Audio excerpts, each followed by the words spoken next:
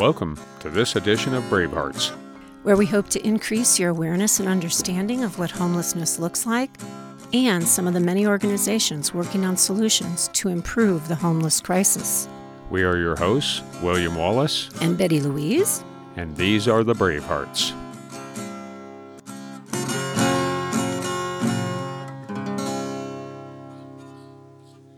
Part 3 of Jamal Walker, talking about bringing more unity and compassion to our Grass Valley community. Well, I interact with everyone involved with the police department, as well as, I should be clear that my position officially runs through the city of Grass Valley. So I'm employed by the city of Grass Valley, but I work under Alex Gammelgard through Grass Valley Police Department. So I'm engaging with all different sectors of the city and the community. And that position that you're speaking of, in pairing an officer with a mental health worker, has now happened and has been up and running for about 3 months now, I believe. Grass Valley Police Department applied for a grant through the CalVIP program and received that grant to be able to pair a social worker with an officer full-time to respond to mental health cases and issues. And what they are doing, to the best of my knowledge right now, is that they actually are a team that is going out and working specifically with our homeless members of our community right now. So that's their focus. That's what they do. They go out and engage on a daily basis with members of our community who are dealing with homelessness and help to get them the services that they need, both around mental health, but also around helping people to, of course, get at least temporary housing and get them in connection with all of the wraparound services that our community provides to help them not only end the cycle of homelessness, but to get them to a place where they can start to become or return to being full, productive members of society. Which many of them are or were. So right. I'm glad you Exactly. pointed that out. I recently spoke with Freed, and they said, you can't believe the resumes of some of these folks that Right. are now living on the streets. And I've spoken with a few of them myself. How do you interact with homeless people?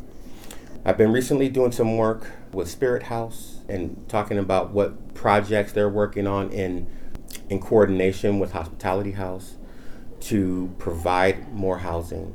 I'm also just recently become a part of the board for Hospitality House, so I'm getting to see much more of what's happening there in terms of the work that's being done and being able to surely take more part in that. I am actually just beginning my own video series about what I'm calling the many faces of homelessness in our county.